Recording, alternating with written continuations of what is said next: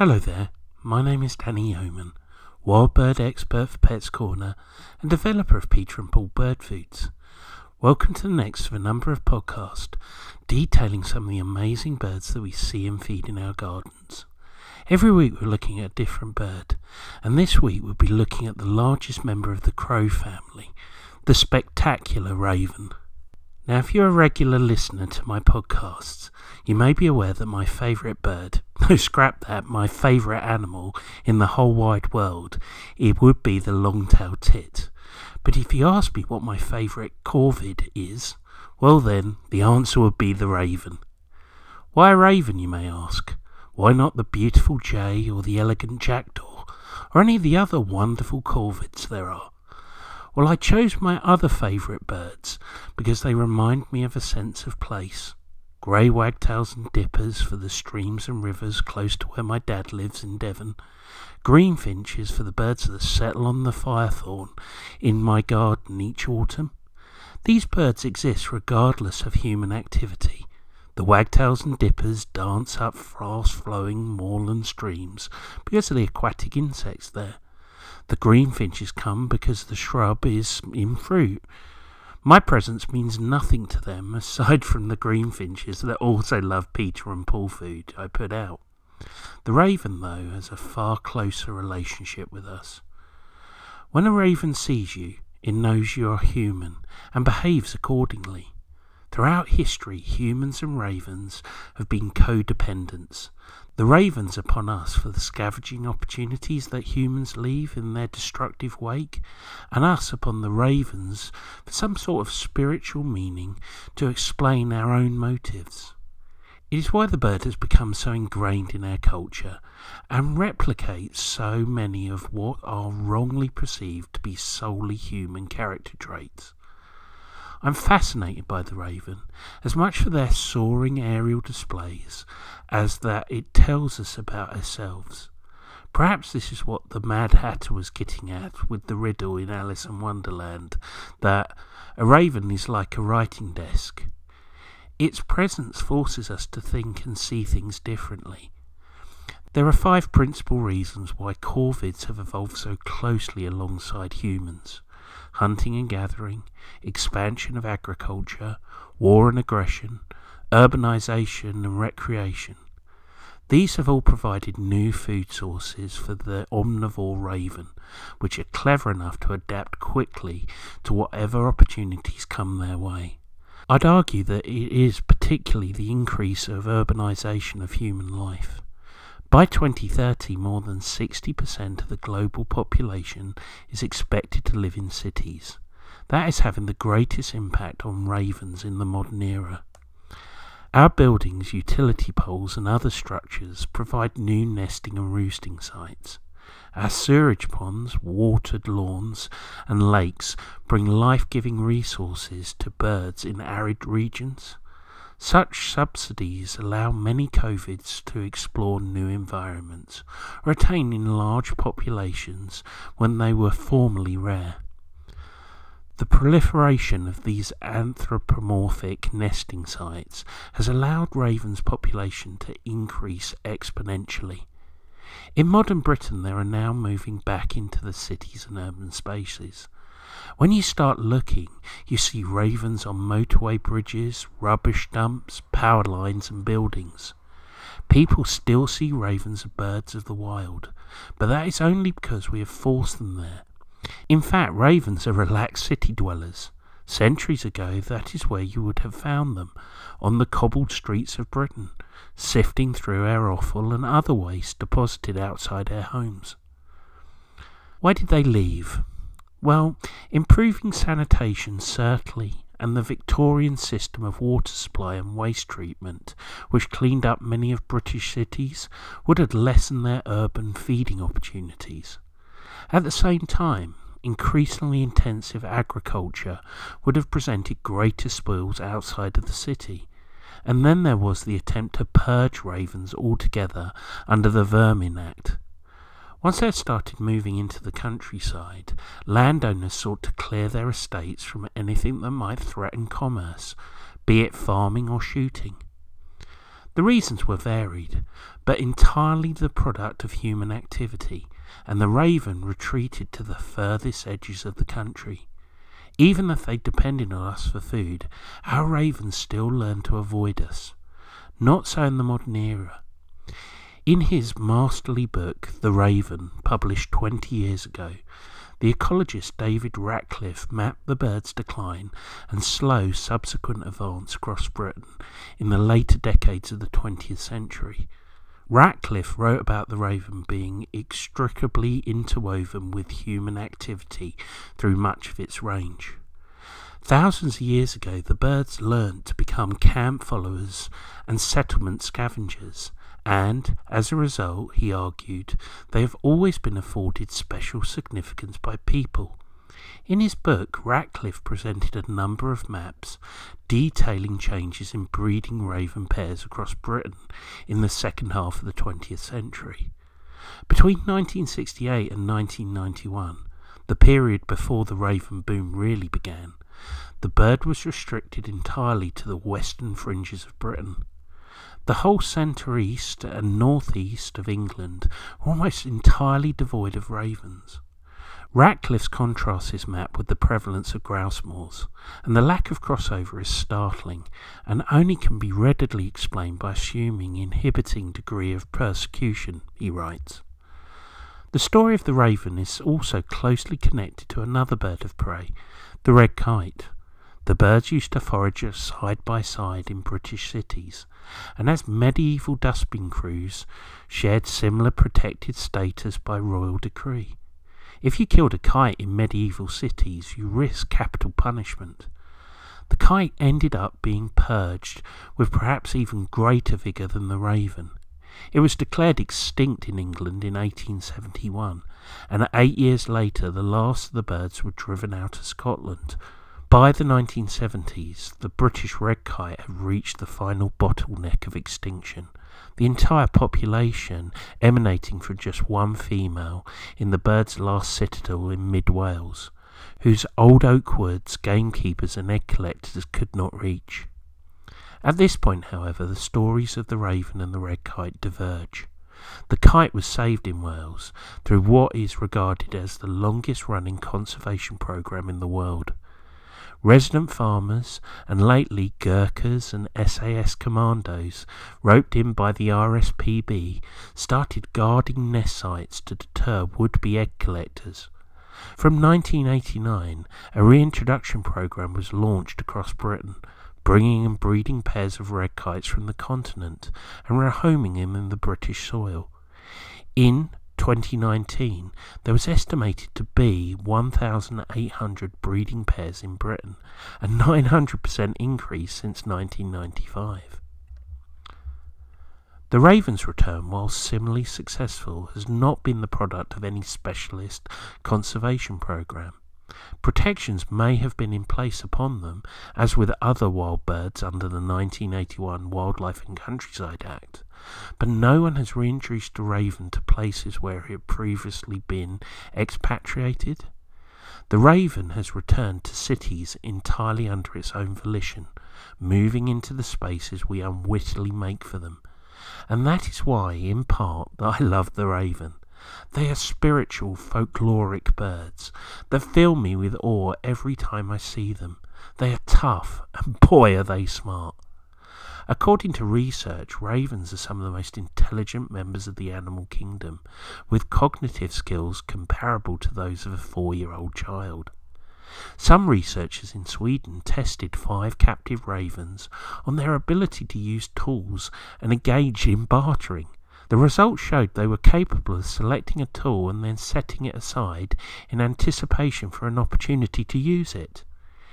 In fact, given the chance to pick a small meal immediately or choose the tool to use it to secure a larger meal later, they still pick the tool.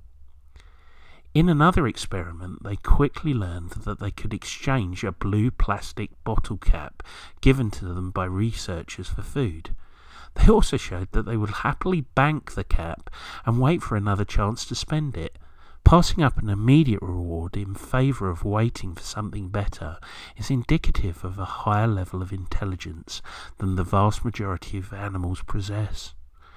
I would go further than that. For watching ravens for many years now, I'd speculate that ravens are capable of using their brain power for more than just securing food. Ravens have a good understanding of minds of others, their social structure, hierarchies, politics, and how to get to the dominant positions all require higher brain functions. So why wouldn't they be my favourite corvid? There are 8 distinctive members of the corvid family in Britain: the raven, carrion crow, hooded crow, jackdaw, rook, jay, magpie and chough.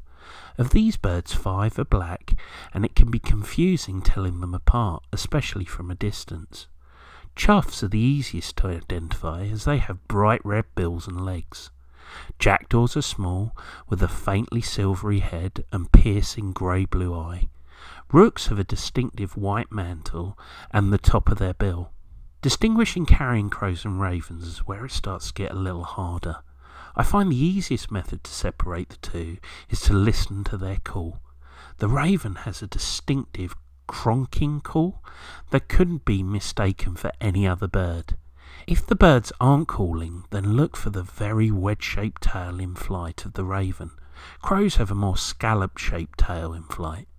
Finally, there is the size. Ravens are much, much bigger birds than crows, and if you can see the two together, you'll notice it immediately. Ravens actually have bigger wingspans than buzzards. That's how big they are. Close up, the raven's most distinctive feature is its bill. Needing it to pull apart flesh, it is vital for a bird that feeds on dead animals.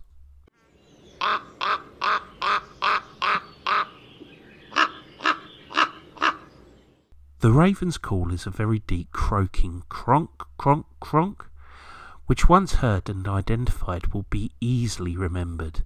But they can make other noises. They have been known to copy other noises, including animals and bird calls. Ingeniously, if they come across a carcass they cannot open, they have been known to imitate wolves and foxes to attract them to the site.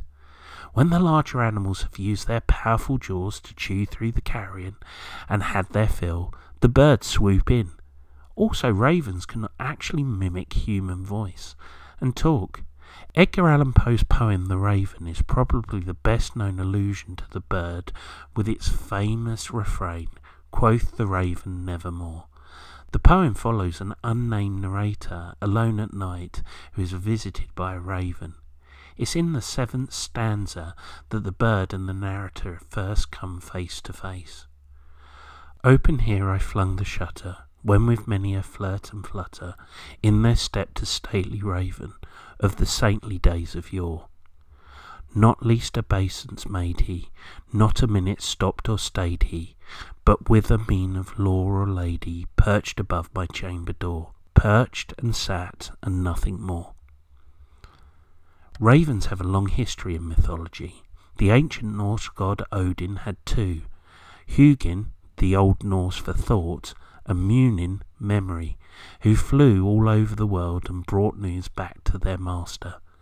Odin, the king of the Viking gods, as well as the god of war and death, is sometimes referred to as the raven god. The birds also have an important place in Celtic folklore. One Scottish legend tells of evil harridan called Calarich, who took the form of a number of birds, including raven, and feasted on men's bodies. In Welsh folklore, Bran the Blessed, Bran is the Welsh word for raven, is a giant who ruled Britain. After being mortally wounded in battle, he ordered for his head to be cut off, after which he continued to speak words of prophecy. King Arthur was another figure associated with ravens. In Cornwall it's believed that he did not die, but instead turned into a raven. Morrigan, the Irish goddess of war, was also thought to take the form of a raven while hovering over the battlefield. The wildly held association of ravens with war and death is thought to stem from their frequent presence on battlefields, to which, being scavengers, they were strongly attracted. In Chinese mythology, ravens were thought to cause bad weather and to warn people when gods were about to pass by. In parts of South America, tribes went one further and worshipped the birds themselves as deities. Despite their dark associations, ravens are actually playful birds. In Canada, they can even be observed sliding down icy roofs just for the fun of it. They have also been observed making toys out of sticks, pine cones, rocks and golf balls. It is unusual for animals to engage in playful activities like this, purely for the fun of it, another sign that they are more highly evolved than many other creatures. Adult ravens mate for life and maintain their territories throughout the year. Some traditional nest sites are occupied for decades.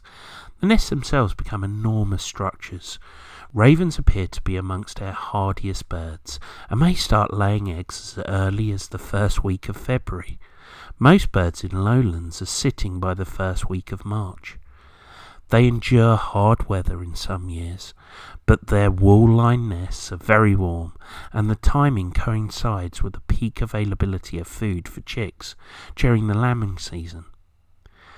They lay quite large clutches, 4, 5 or 6 being normal, and the female incubates the eggs for about 21 days, while the male keeps watch for intruders, calling her off with an alarm call when intruders, including humans, get too close.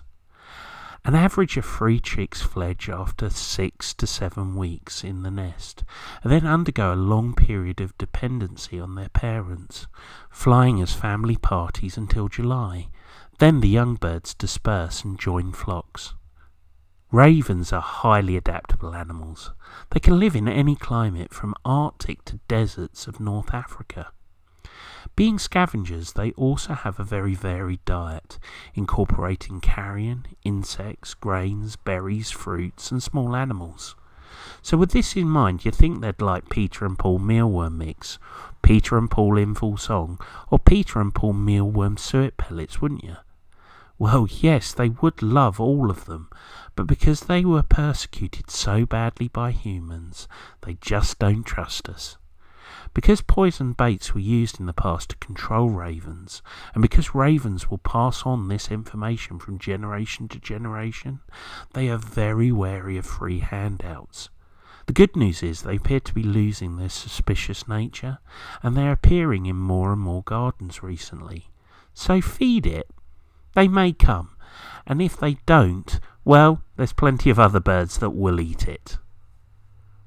Now, Peter and Paul mealworm mix can be fed all year round. For insect-eating birds like wrens, pied wagtails, starlings, and maybe possibly ravens, it's brilliant. But this mix comes into its own at a certain time of the year, the breeding season.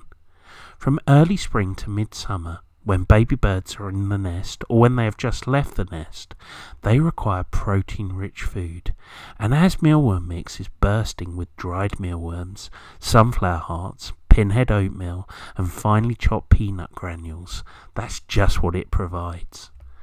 This mix is ideal for table and ground feeding, and if you're worried about the baby birds in your garden, or someone that regularly puts out a single straight food in your garden, peanuts let's say, try a bag of mealworm mix during the next breeding season. You'll see more birds in your garden, and you can be proud that your efforts have probably helped dozens of young birds. And we all want to give youngsters the very, very best start in life, don't we? Like all Peter and Paul seed mixes, mealworm mix has added Nutravio, a natural seed coating which is not only a fantastic energy source, but also inhibits bacterial growth, so it can help prevent birds picking up common bugs like Salmonella and E. coli.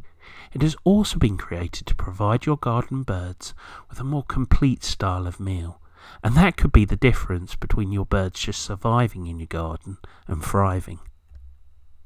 Just getting back to ravens, some remarkable feats of problem solving have been observed in this species, leading to the belief that it is highly intelligent. Ravens have among the largest brains of any bird species.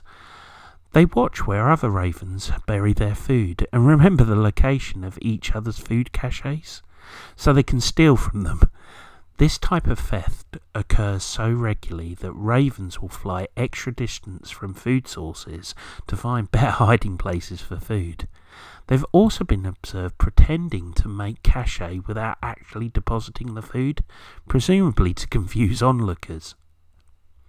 Now, ravens don't migrate, although some northern birds wander south in the autumn and winter. Ravens are one of the decade's real success stories. Once reduced to around 1,000 pairs due to persecution, they have spread right back across Britain. In the last 15 years, numbers have increased by a whopping 134%. There are now over 12,000 breeding pairs. Questions are now being asked about large numbers of ravens becoming a problem. There are reports of gangs of juvenile ravens, numbering in their hundreds, swooping across moorland and decimating wader nests, taking eggs and chicks alike. Just as with the return of so many top-of-the-food-chain predators, like otters and pine martens, is the return of ravens going to cause this own dilemma for the conservation world? Well, a recent study by the RSPB stated there was no evidence to suggest ravens were responsible for the dramatic decline in numbers of wading birds, such as lapwing in the UK. All the more reason to feed them right in our garden. Whether you live in the town or country, you can help look after ravens and other garden birds by providing a wildlife-friendly garden that includes water and having the very, very best food available for them. Foods like Peter and Paul.